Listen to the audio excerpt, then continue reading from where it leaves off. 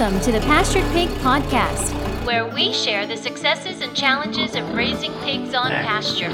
We talk to producers all over the country, From small homesteads to large commercial pasture operations. Whether you're new to pastured pigs or have been raising hogs for decades, we hope you hear new ideas and new perspectives on pasturing hogs. Here's your host, Troy McClung.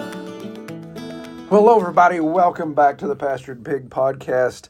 So good to have another episode out, and it seems like the weeks just fly by, especially in these summer months where there's so much going on. It seems like every time I turn around, another week has passed or some other crises has popped up on the farm. But excited to be back and looking forward to just keep plugging along. Well, I want to do some updates and stuff before we get into our interview today. And I want to give you all an update on our red wattles. For those of you who've been following the podcast or our channel for a while, you know that this is our first year with red wattles. They've been doing really well, and I'm very happy with how they are managing the forest. I know that sounds like I'm putting too much stock in what they're doing, but they really aren't hard on the ground. Especially right now, I have them on a pretty steep slope, helping clear out a lot of underbrush. And they are doing a great job. We've had copious amounts of rain and have not had any erosion issues associated with that. So really happy with what we're seeing. Can remove them to a new pasture that's well established. They'll have a lot more ground. Excuse me. And then we'll be reseeding that area that we're moving them off of a couple days before we actually move them, so they can stomp some of that seed in the ground. But really happy with what we're seeing there. They're scheduled to go to, well, I haven't actually scheduled it yet, but on my calendar in pencil, we're looking at the end of September to get them to freezer camp. And I'll share the turnout of that when we get our weights back and all that fun stuff. Just some basic housekeeping stuff. Remember, we have our Patreon page if you'd like to support the Pastured Pig Podcast. Really appreciate all those who do. Some of y'all been on there for a very long time, and man, I appreciate it. It really helps cover the nut of the expenses associated with this, and of course, just keeps the motivation there to keep plugging along when there's 16 other things that need to be done. It is a good motivator there. So if you'd like to support us for as little as $5 a month, you can do so. You can see the link down in the show notes here. Along that same line, we've got our Facebook group, The Pastured Pig, growing day by day. Good posts, good commentary going on there, good discussion. Should be sure to check that out if you're on the demon social media of Facebook. Also, we still have our The Pastured Pig website, classified ads. I've set that up to test, and there's been good entries. The question is how much people are interacting with them. Facebook goes back and forth on whether you can sell online or not within groups, outside of groups. So there's some warnings we've gotten, but it's really tough to figure that out. But give me some feedback on that. If you find it valuable, I'll keep it going. If it doesn't, then we can just say, well, that was a test, and we can move on from it. But check that out, thepasturedpig.com. Okay, so one more thing. This is something I'm hesitant to even mention because this is about as transparent as I can get, and it's going to we'll just see. It's kind of put up or shut up. But we are launching. Red Tool House is launching a new cooperative in our county where I'm organizing a group of farms that sell products in the manner that we feel is congruent with how we raise our animals and products. And we're going to package those, and we're going to start selling those direct to consumer in our Charleston, West Virginia area. And that's the largest metro area in the state. It's just 20 minutes from our farm. And there's nice demographics there. So what we're going to be doing is offering weekly delivery services to the home, directly to the home. People will place their orders online on our website. If they order at a certain cutoff during the week, then their order will be in that Saturday delivery. They pay online, all that type of stuff, so no cash changing hands with the delivery drivers. And we'll be offering all of our products, so our pork, our chicken, our eggs, even some baked goods and some other value-added stuff. And I've got another farm who's producing beef for us. Actually, I have two farms that are producing beef for us. Another farm that's going to help us with eggs, and another farm that does maple syrup production. And in the discussions with some other farms, one has a very large strawberry production in the spring, so may have him ready next year. So the whole point of me bringing all that up is this service, of course, is something new. It's requiring digital setup with a website. It's requiring marketing. So we're going to be doing direct mail. We're going to be doing digital marketing in these key neighborhoods where we're going to target and try to saturate. It's going to require email communication. It's going to require delivery management. It's going to require relationship building with these farms. And it's going to require, good profit and loss analysis, because we want to make sure our other farms are making money, but I'm the one footing the bill to build the customers and communicate and provide all the technology. So we'll be doing a wholesale retail type situation. So what I want to do is I want to detail that as it unfolds on Patreon. And those will be audio updates that I'll do and just release. And I will say, okay, here's where we are. Here's what we started with. Here's what we've got going on. And then when we launch at the end of this month, then I'll give the updates. Did we hit the ground running? Do we have a long road to go? And in that audio, be sharing the gory details of what costs. It'll almost be like a audio diary as this unfolds. So everyone that's a supporter of Patreon will be able to access those audio files and hear the updates. And as a special treat to our top tier, because we've got some diehard top tier people, and I recognize that I need to take care of you guys more than everybody else, because you guys are really, you're footing the largest chunk of money, and everybody in the top tier has been there for the longest time. So what I'm going to do is, for the top tier, I'm going to provide the documentation. So I'm going to put the direct mail marketing on. I'm going to put the digital marketing details on. We'll put cost analysis. We'll get agreement details of businesses that we're doing with the other farms. So we'll have all the documentation that backs up the audio. So I hope this will be beneficial for y'all, and just kind of see real time how it plays out, so you guys can be voyeuristic and see. And of course, if it falls flat on its face, then this will just be a couple months update. If it takes off and grows legs and continues, then I'll just keep it going, because I'm really excited to see this. And in my 20 years of marketing, I've never done marketing for myself at this caliber, at this degree, where there's this much investment of money and time and effort. So I do want to share that, because I think there's going to be a lot of lessons learned here. Even me, who's supposedly the professional at doing these marketing services, I'm going to learn quite a few things, and I want to share that with you all firsthand, so you guys can get hopefully some benefit from that. All right, so check that out. That'll probably be starting up here the end of July, 1st of August is when we plan on hitting the ground running. So we'll have our first series out there, kind of the pre-flight of what we've got invested already, and then detailing as we go along. Well, today's interview, we are going to zip over to West PA, not too far from us, about a half day's drive. And we're going to talk with Eric Bennington of Heritage Homestead. And Eric has a neat story. He and his wife, his family, they left the rat race. They were doing quite well for themselves in Delaware County, in the Delco area, in construction and real estate and all that type of stuff.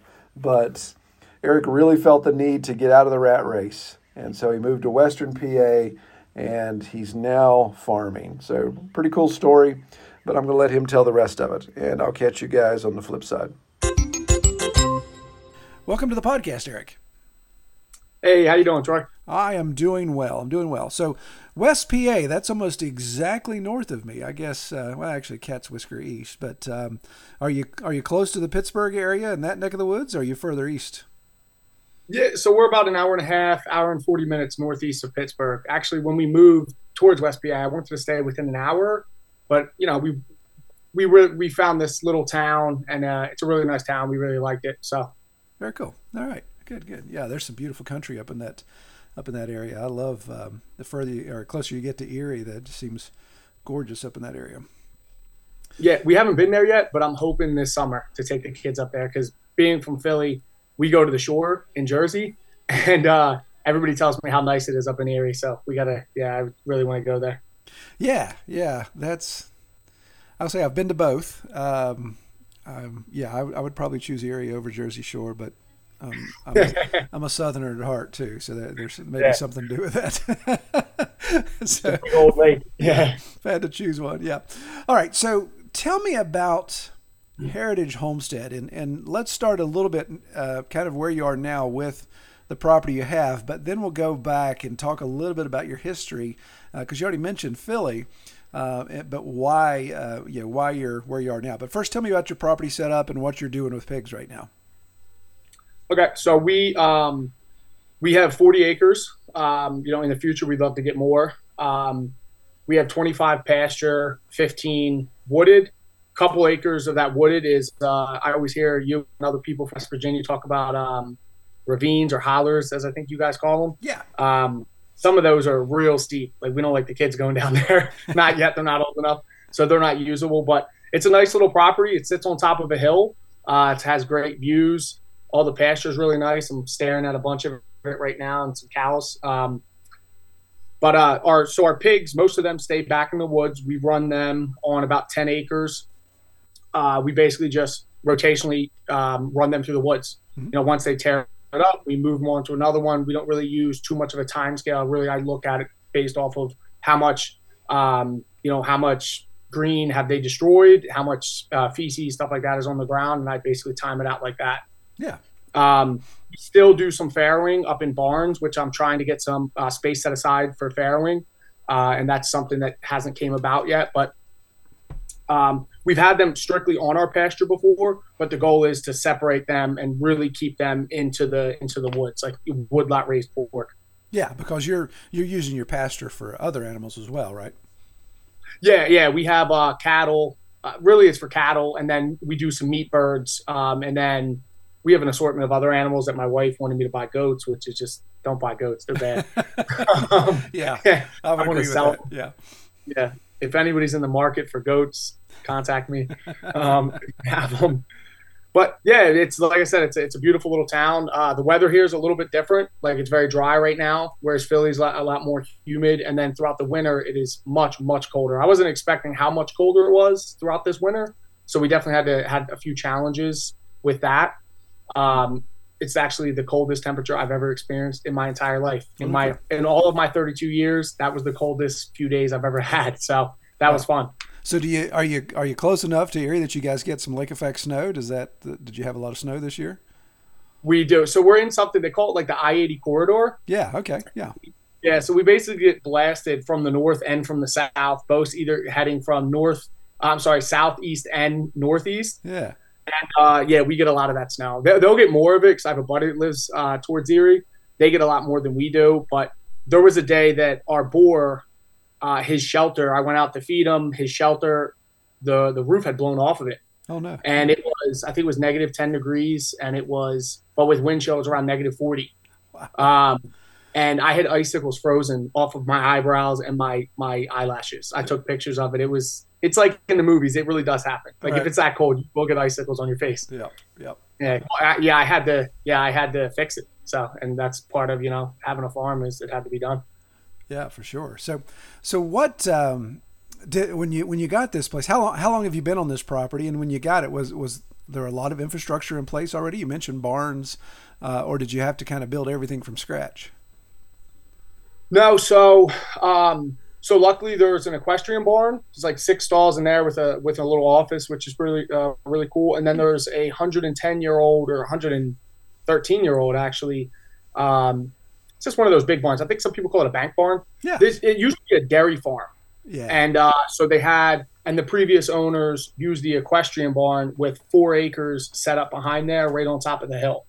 In the future, we might actually just turn that into gardens and make that into a greenhouse. It depends on what happens. But So there was those 4 acres, which was really nice. As soon as we moved here last summer, we moved here last August, so we've been in here less than a year. We could just, because we had a bunch of piglets, and we just opened up the trailer, let them go in. They were already trained to the line. I was kind of nervous that because back home we had like the yellow and black wire, the poly wire. Yeah. Here, most of it is the high tensile stuff. Yeah. I was kind of nervous that they weren't going to know, but they got shocked a couple times and they figured it out real fast. Right. Yeah. Yeah. Yeah, definitely. So, so it sounds like you had some decent infrastructure in there, but you brought pigs with you when you moved from East PA. Is that correct? Yeah, I paid a guy, basically. He brought a really long livestock trailer, and livestock. I'm starting to talk like these guys out here. Yeah. He brought a really big trailer, and we just loaded them up. That was quite the battle, but we do it a couple times a year anyway. So, and yeah, like I said, we just backed them all up.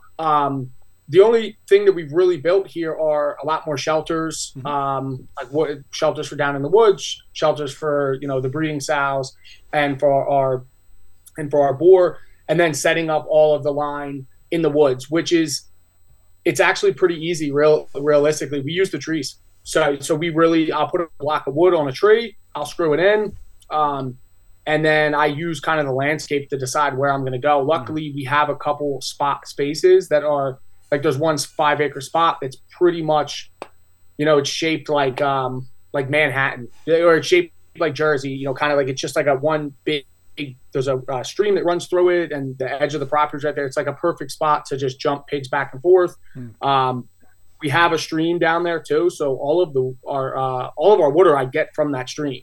So where some of the pigs are right now, I've literally dug almost canals out and created large wallows and drinking areas for the pigs to get the water. The water is great.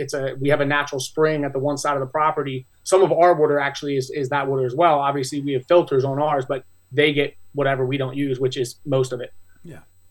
Well, that sounds great, man. That's a great asset to have there. That saves a lot of money and a lot of effort. A lot of freezing. It's never frozen. Even over the winter, it's never frozen, which is awesome. Any of the pigs that are on top of the hill and aren't in the woods and aren't, don't have that water down there, that's still a hassle. We still end up doing the same thing as hauling out buckets to them and stuff. But if we have, 20, 30 feeders down there, hauling that much that's insane. I don't understand how people do it. Right. I guess they have to put in water lines. Right. So what's your experience in raising animals? Again, it sounds like you've only been here on the property for a year, but it sounds like you definitely have some experience back at your previous property. So we lived outside of Lancaster, PA for a couple of years, about 2 years. So we've really only been doing this for, I think altogether we've been doing it for around 3 years. So whatever the 3 years minus 9 months, whatever that is. Over there, we had 5 or 6 acres. We rented the land off of an Amish guy, and we ran a few pigs. We had probably I think we did 10 to 20 feeders that year. I can't remember. We had a couple litters. We had a lot of trouble with it, a lot of learning curves. At first, I wanted to do IPPs or a Cooney, something smaller, and then I ended up getting a sow that was a Burke Hereford cross. Her name was Butterfly. She was just like an incredible pig. And I loved her temperament. I loved how she acted. The Coonies weren't nearly as fun as she was. Realistically, they're very reserved, whereas this pig was kind of more bossy and playful. And it kind of changed my mind, and we just started bringing on other pigs. But back there, we did, we had Rhode Island Reds for laying, which we still do. We had sheep. The first week that I moved there, I came from a row home right outside of Philly. If nobody knows what a row home is, it's basically houses that are all just touching each other, and it looks like just strips. It looks like you're in a beehive for miles. And we came from that, and within the first, I think 5 days of me being there, I bought like 5 or 10 Katahdin sheep and just dumped them out in the pasture, and that kind of started it for us. Oh, I love it. Yeah. Just dive in head first, man. Yeah, we wasted a lot of money. What's funny is you always hear podcasts, and I listen to all sorts of different podcasts, and they always say, like, take your time. And it's always somebody saying, like, hey, I made all these mistakes, take your time.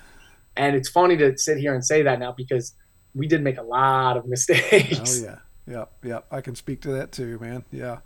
if people would just take advice of the people that have done that already, then they could save a lot of time and money. But sometimes people have to learn. But yeah, that's good. That's good. No, I like that attitude of just can do, jump in and do it, and have at it. So let's real quick, because I still want to come back and talk a little bit about the evolution of why you crossed Pennsylvania. But getting back to the setup of your pigs. So you've talked about having a sow who's a Burke Hemp cross. So what have you settled, and how many pigs do you have now, and what's the breed you're staying with? So right now we have one boar, three sows, one sow, two gilts, because we actually just got processed one, and we wanted to bring another two on. And then for feeders, I think down in the woods right now we have around 10 feeders, and then we have another 6 or 7 that are in the barn right now, and they'll be going down there. We're actually low on feeders right now because we ended up having a sow that would not, she wouldn't take over the winter. So for months she wouldn't take, and finally we had to process her. So we're actually, we should have around 6 to 14 extra pigs right now. So we're actually in the market for some. Yeah. But yeah, I mean, we do anywhere for the goal this year is to do 30, 40 feeders, and then to keep 3 sows, two fairings each a year, and just to keep my one boar on. Yeah. We've thought about mixing in some other genetics, like through AI, stuff like that. But the breed, we've had all sorts of things. That we have an old spot. She hasn't been bred yet, but we wanted to try that. Our boar is a Berkshire Duroc cross. He's mostly Duroc with a little bit of Burke. He looks almost completely Duroc if you were to see him. He's beautiful. He's a great big boy, great conformation, great temperament, everything. And then we want to stick with Burks. So we want to do basically Duroc Burke crosses, because that's something that we really like. The meat quality, our customers, every time we've had that, they always say the same thing. The marbling's great. The meat is incredible. And that's kind of what we want to go with. Yeah. Yeah. Good deal. Good deal. Yep. All right. So let's talk about this. I think this is interesting. So people may have already picked up on this. So yeah, you're not a multi-generational farmer. You didn't grow up on a farm. You're not farming full time for your income, but you actually have an interesting story where you guys were outside of Philly and were in a totally different line of work, and explain that a little bit and why you wanted to get out of that and move to the other side of the state and focus more on farming. Yeah. So yeah, like you said, and like I've said, I am from Philly. I'm from everywhere from West Philly to Southwest Philly, all the way towards like the southern end of Delaware County, if anybody knows what I'm talking about, which is along the Delaware River. It is not country whatsoever. You have some like hint of suburbs, but it's mostly like a very city feel. You drive through it, it's the city. That being said, probably like 12 years ago, I really started just having like this push towards a much more traditional life. Like I didn't like where I grew up. I really didn't like how I was brought up, honestly. So I really knew that in the future, like I wanted to, whenever I had a family, I wanted to get away from the city. So I started construction, doing roofs and, in masonry and interior renovations when I was probably 15 years old, working full time. I got out of school really young. Fast forward, 10 years later, I had my own business. I had a kid. We actually moved to Florida for a year. Just to be closer to my wife's family, who her grandmother, her mother have had a vacation home down there for years. Her mother ended up moving there. There's a ton of cattle down there, ton of orange groves. So we figured, let's go down there. We can probably buy land cheaper than up here. Land's definitely cheaper. But it just didn't work out for us. It was the same thing, kind of like with just jumping headfirst into the farming thing. I'd never even been down there. I just said, you know what, I'm just going to pack up all my stuff and we're going to go. We got down there. We stayed there for a year. It was nice, and it really just being in that environment, like with very people that were much more traditional. A lot of them were very religious. They were very nice people. I really like clung to these people. I really liked them. And I loved the atmosphere, the environment that I was in. Everybody down there had chickens. They all had pigs. They all were doing stuff. It was just very different. So we moved back up here, and we restarted the business up here, which was an interior renovation business. And we basically specialized in working with investors, some homeowners, but mainly working with real estate investors and turning over flip projects. Basically, you buy a house for this much, or you acquire it in some way, you fix it up, you sell it for a profit. So after a couple of years of doing that, we really had that down. You know what I mean? I had the trade down, I had the numbers down. So we started then a few years ago, we started buying our own investment properties as well. For a couple of years, that went really well. We made a lot of money. It was fun. Honestly, it was a lot of really like a huge headache. My wife knew that I was like really stressed out. I was getting stressed out all the time. And then, you know, probably a year or two ago, we started a wholesale acquisitions company, which basically it's like the we buy houses thing. So we dabbled in that as well. And I had 2 guys making phone calls and sending out letters constantly all day. I had a few guys working on investment properties, and then I would basically drive around the properties and check on these properties. And then I would sit on the computer all day and either call people or go over numbers and things like that. And for a while, I thought that this is what I wanted to do with my life. Like, this was it. I wanted to be one of these guys that were like on Instagram and they had all this money and the cars and they knew everything about real estate. And I really thought I wanted to do that. And then, you know, like I said, around the same time we really were getting deep into real estate and we were doing well, we started raising livestock. This is around 3 years ago. We started raising livestock. We started keeping chickens, and we moved to a bigger property. And I just fell in love with it. Like, I didn't want to do anything else. All I wanted to do was hang out with my kids all day. And a lot of it is work.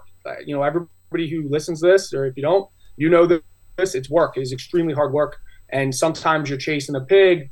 Sometimes you're chasing a bull. It happens. It's dirty. But there's just something so like primal, you know, primitive about it.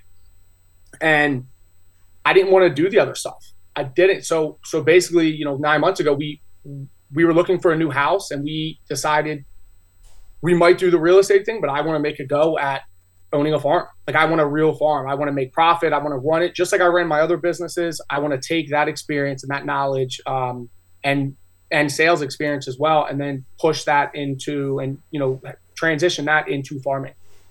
Yeah. Oh, that's great. That's great. So what made you choose that side of the state? Was it just because of property availability, the cheaper land, just a change of pace?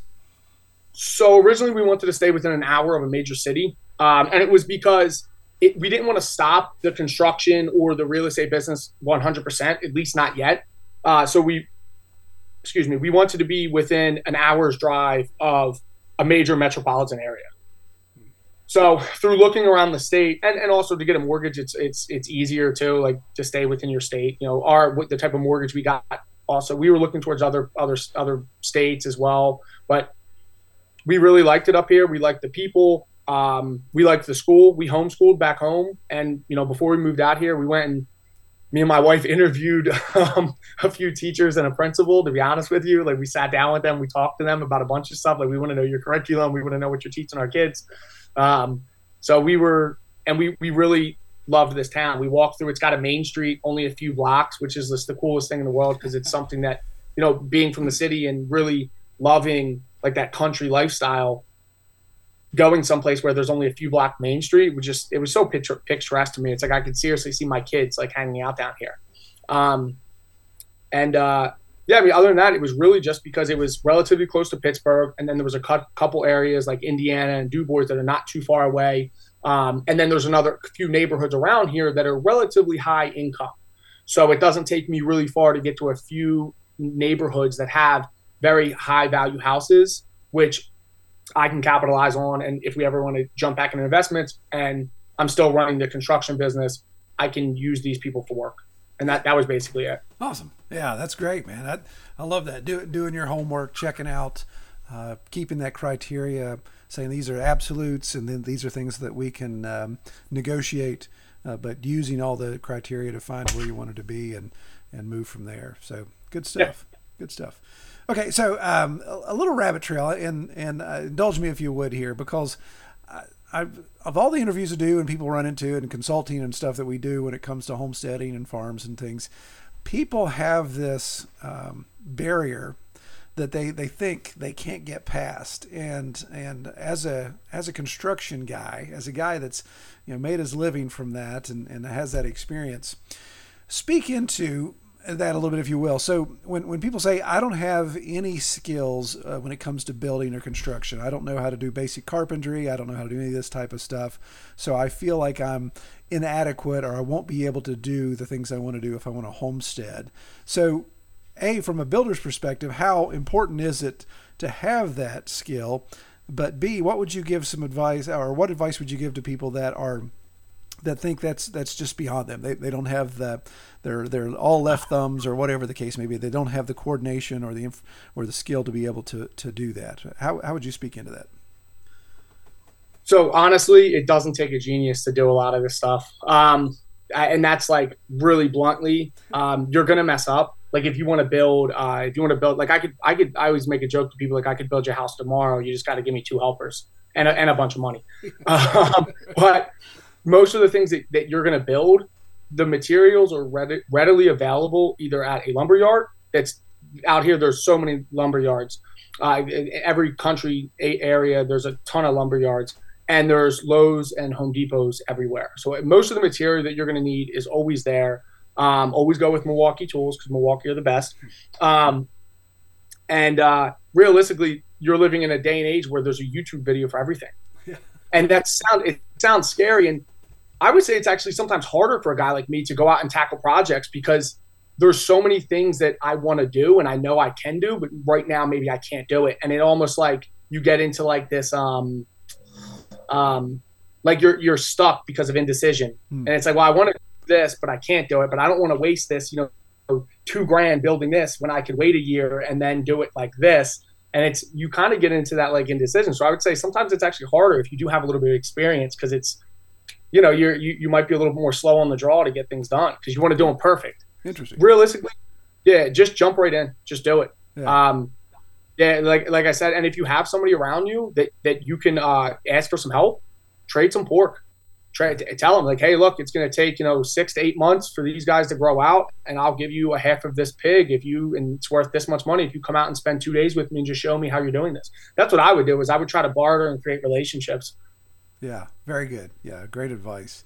Definitely, and I agree. You got to start somewhere, and very good point about YouTube. It's amazing the resource that it has become over the years when it comes how to learn stuff. Like I've turned a wrench ever since I was a teenager, and feel like I know my way around a car. But man, it's just it'd be ignorant to say, hey, I'm going to go out and do something to the truck or to my son's car.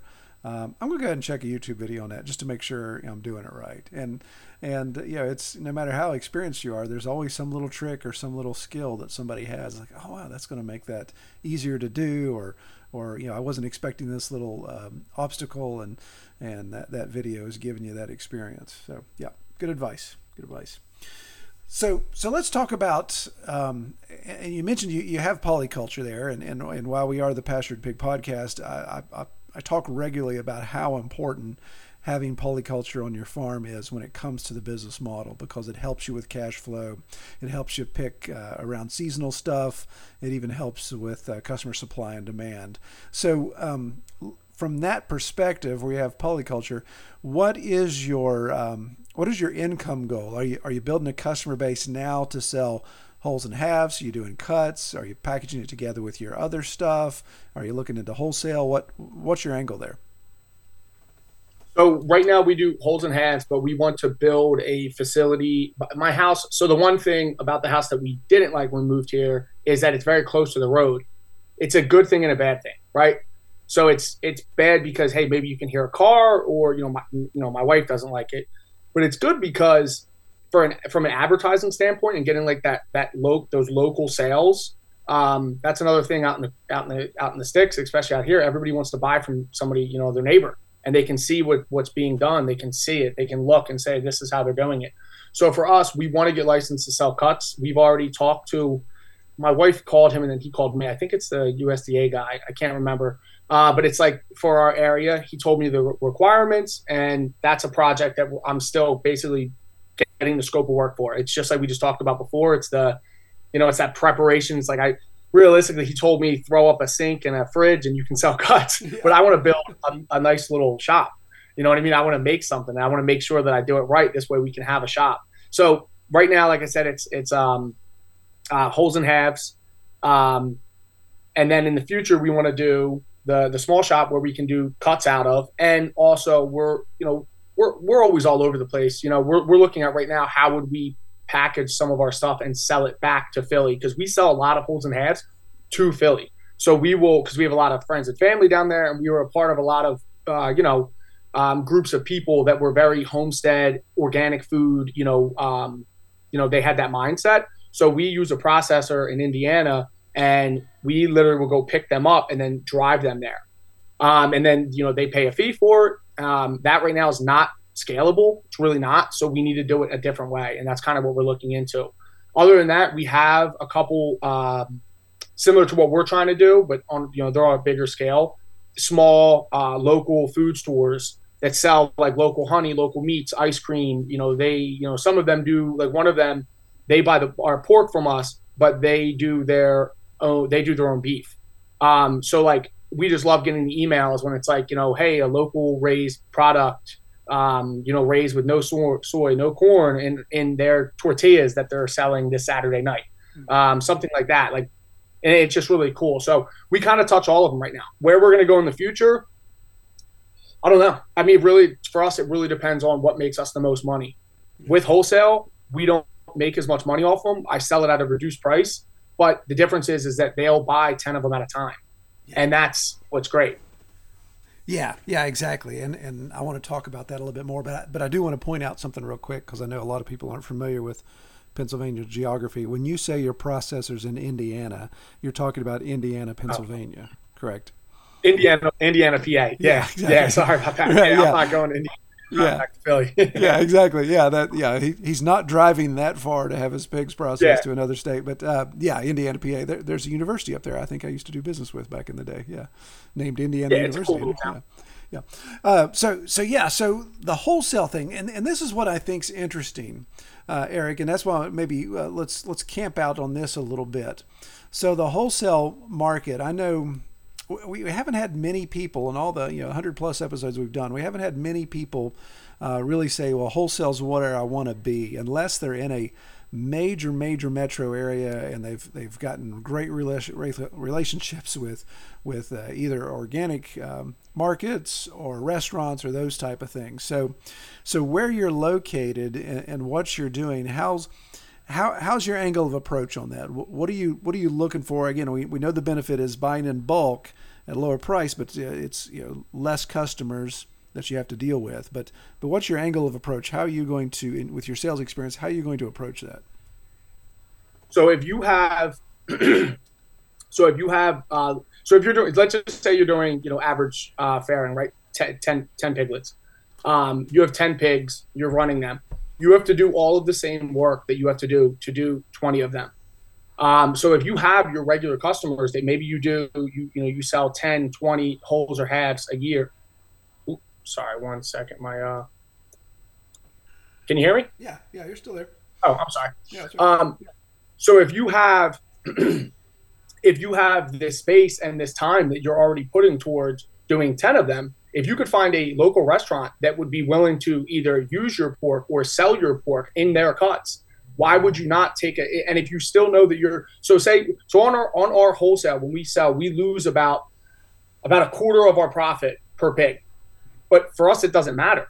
Like for me, I'm still making money off that. I'm still spending my time down there with the other pigs as well. And realistically, if I could get to a point where my profit is going to be the same, if I have to run, if I could do 30 wholes and halves, or I could do 40 at wholesale to local restaurants and local, organic food shops, it's much easier to just sell to all them instead of having to deal with these multiple customers, having to deal with individual people that are only buying maybe a half or a whole. That you're using so much of your time. So you're basically trading dollars for time.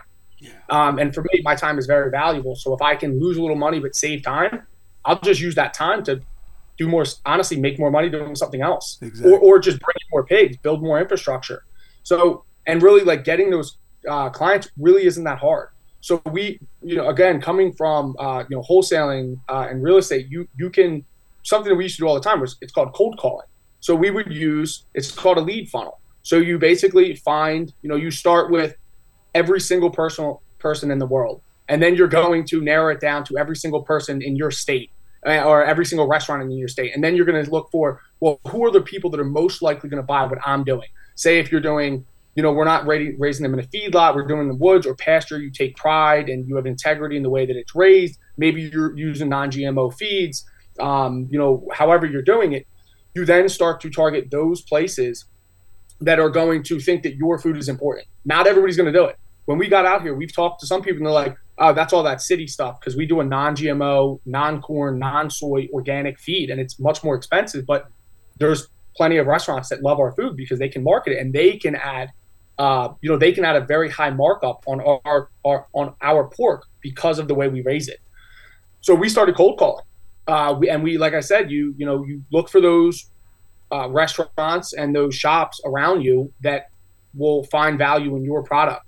So, you have to, like I said, start with every restaurant within, 200 miles, and then start to narrow it down to, through Google or Google Maps or, some kind of search engine, organic food stores, natural holistic food stores. Use all of these search keywords, make a list of all of these places. And I mean, you could have 50 restaurants and start calling them. Just pick up the phone and start calling. And that's what we do. Yeah. We just call them. And then we tell them, this is what we do. This is what we can provide you. These are our prices. Are you interested? And yeah, you'll get a lot of people that turn you down and say, no, we're not interested. But 1 out of 10 people, or if you can find 2 stores, they're going to take even 10 pigs a year, something like that. Like, it's even at wholesale prices, you can still make a few $1,000s off it. Yeah, no, and that's great. And my goodness, you've thrown out a lot of things here. I'd like to kind of unpack a little bit. So you said the cold call word, which I know some people just absolutely gasp. I could never do that. I don't have the personality to do a cold call. But so let's talk about this real quick. So and we won't role play, but give us some key pointers when it comes to cold calling. So you found, again, you've used your sales funnel, you found the low-hanging fruit, the people you think are mostly, they're the center of your target, they're mostly going to relate with your product that you offer. So you said you tell them about the product, tell them about the farm, give them some pricing, and ask them if they're interested. So that is obviously a pretty quick pitch, I assume. Not an elevator pitch, but it's not a long drug out thing. You're trying to get those keywords in front of people so they can respond. But when they say, yeah, I'm interested, what's your next step at that point? What do you do after they say, okay, yeah, I am a little interested. What else you got for me? So for us right now, because we're not doing cuts, it's really, for us, we're, from a logistics standpoint, it's based off of when we can get them the product. Mm-hmm. And that's a problem that a lot of, your listeners, us and other people who don't do cuts are going to have the issue with. Hopefully, like I said, in a few months, we're not going to have that problem. But really, it's about coming to a good price point, making sure that they're okay with your price point, making sure that they understand the value of it. And then really, like I said, it's all about logistics and making sure that you can serve them properly. And to build a relationship like that, you're really on the you're not on the back end of the relationship, but you have to understand that at this point now you're running a service industry. So you have to understand that their time is valuable, and if they're going to use your product, that you have to make sure that they feel that you're one, that you're providing value, 2, that you understand their needs, and 3, making sure a lot of us, like, if we come from this world, this homesteading world, and you're using, like I said before, these natural ingredients, everything else, sometimes you hear people that are kind of smug about their meats. It's like, well, look, there's other people that are doing this. So make sure that you understand that they are extremely valuable to you. Like, if enough of these people can really change, they can change your life. They can take you from where you're not doing a day job anymore. Yeah. Yeah. No, that's good. Having those key points there, proving that you're competent, proving that you recognize what's valuable to them, your potential customer, and then just having the confidence to be able to express that as quickly as possible and as succinct when it comes to some of those key points. So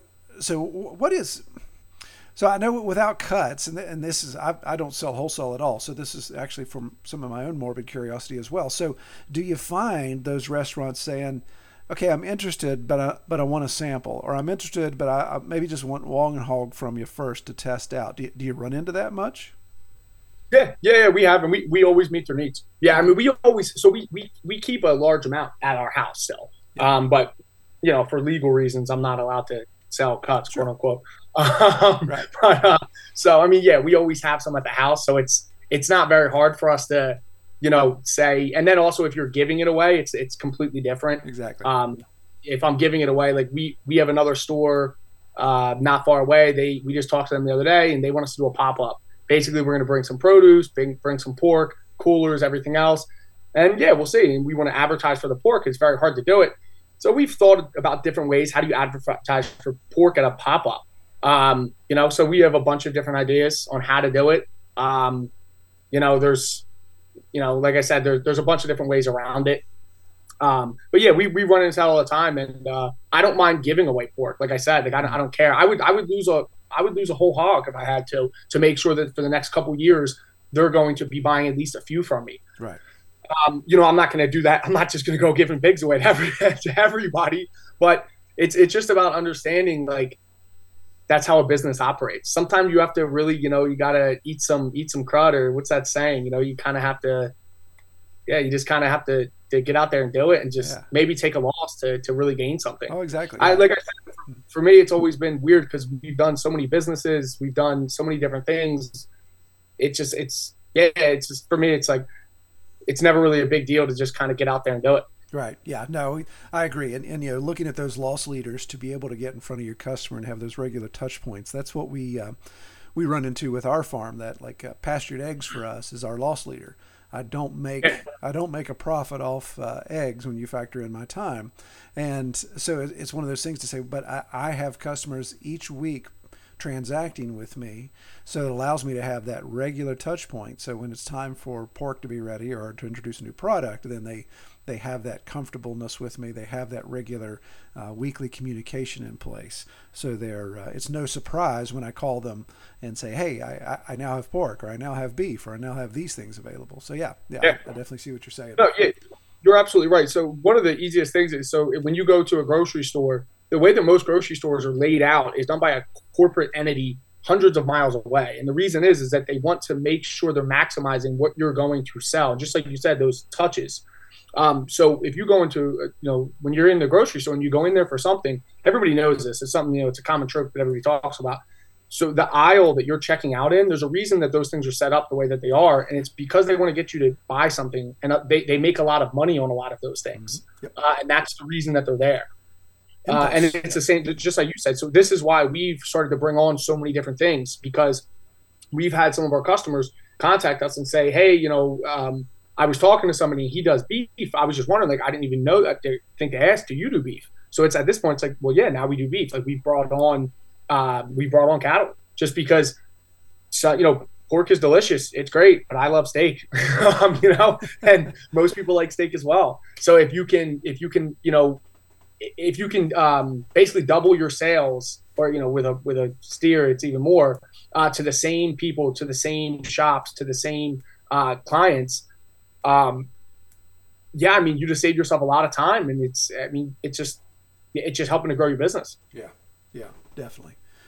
Good stuff.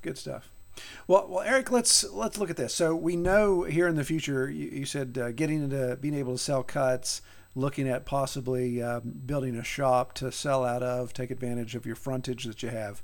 But what else here in the next 5 years do you see as a goal for what you're doing there with your farm? So meat birds, and a CSA and produce. I want to increase the pigs as well. How many that we do, I want to double it within the next couple of years. And in doing so, I want to buy more land, to help do that. But other businesses here, things that work in the same business, it's meat birds, CSA / our market garden. Yeah, excellent. Yeah, so looking at, again, diversifying your things that you're making available to have a broader product availability. And that CSA will be interesting because CSAs normally kind of hang out in the vegetable side, but obviously you're going to be able to have a broader product offering there once that CSA comes online with vegetable and protein and all those things that you offer. Yeah, so that's kind of one of the thoughts of it is that, so we actually started advertising when we first moved here for it, but this year we have so much stuff going on, so I decided to, it wasn't me, my wife kind of decided, to be honest. And it's like, I think you're really busy, I think you just need to, because we do so much stuff, you know what I mean? We breed German Shepherds, we have all the animals. I actually I've been training martial arts, Muay Thai and Jiu-Jitsu for like 10 years, so I help teach at a gym, so it's like, my day is just completely stacked, and it's just really tough. Like, we don't ever have time. I mean, we incorporate the kids in all of this. I don't want people to think I'm just like, a dad that never sees his family. Right. But so we had a bunch of people, and that's kind of how we did it, was that, hey, these are the other things we're going to have, and if you are a part of the CSA, this is the discount that you get. And that's kind of how we did it at first, is a discount. But going forward, yeah, I think what would end up happening is, no, they would just be a part of almost like a cow or a pork share. Yeah. And that's what it would be. Yeah. Good deal. All right. So before we wrap up, I obviously got to ask you the question I ask everybody, and that is, in your experience so far with pigs, what is your favorite thing? What do you most like about raising pigs on pasture? What's really funny is I thought about this a lot today, this question. And I have so many answers, but I think one of them is the versatility of them. And this is from more of like a business standpoint, is that there's so many different feed options. There's so many different things you can do with them. There's so many different ways that you can raise them.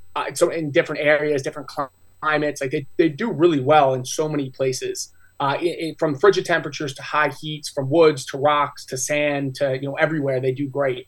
But from like a personal, it really is their personality. I always said if I ever was going to stop, I shouldn't, this is blasphemy, I know, if I was ever going to stop eating meat, the first animal would be a pig, because they are just incredible animals. Like, it's fun to watch them, right. Like watching our little Berks fight each other. It's the cutest thing in the entire world, watching these 2.5-week-old piglets just go at it. So they're just a cool animal. They're like really, really tasty dogs. All right, that's definitely the best quote I've heard in a long time. Very good, and I would agree with that. Yes, the personality, the playfulness. There's nothing like moving them into a new section of pasture and just watching them carry on. It's fantastic. Pig TV is better than anything. So. Yeah. Nice. Yeah. All right. Well, man, I really appreciate you coming on the podcast. If anyone wants to find out more about you, do you have an online presence yet? Is that something you're still building, or how can they find you? So we have my wife is still working on the website and all that stuff, but you can follow us on Instagram on Becoming Trad. Just BECOMING TRAD, and we do a lot of stuff, marketing on there as well. We do a lot of stuff, but it's really about kind of like a journey from, coming from the city and my background to where we are now. And but we're trying to get much better with that. Yeah. Good deal. All right. Well, man, I appreciate it. We'll definitely have to follow up with you next year when you get some of these other things in place and just see, kind of get an update from you to see how things are going. Yeah, absolutely. I would love to come back on. Like I said, I love the show. And we were talking about things before. I mean, like, shows like yours are really, I mean, they're one of the, big things, like, that build confidence, especially in me, that made me want to say, I can actually tackle this. I can do this. Oh, so, man. Yeah, I mean, I appreciate what you do. Good deal. Awesome, man. Well, I appreciate it. And, man, I pray you have a good evening, and thanks for coming on. Well, I really appreciate Eric coming on the podcast. Enjoyed his story. And if you would like to be on the podcast, I'm actually getting some capacity here. I'm running a little short on interviews in the queue. So if you've reached out to me and somehow I've overlooked you, it's not that I would deny that I have, because there's a lot of emails that come through. And you haven't heard from me, give me a shout. Hit me up again and we'll get you scheduled. And would like to keep the queue going here, so we'll have other episodes to share with you all. just go to thepasturedpig.com or redtoolhouse.com, or you can just email me directly at troy@redtoolhouse.com. Well, I pray everyone have a great week, and if you're in the area of the country that's roasting heat, I hope you and your pigs are cool. If you're in the area of the country that's deluged in water, I hope you and your pigs are buoyant. God bless y'all. Take care.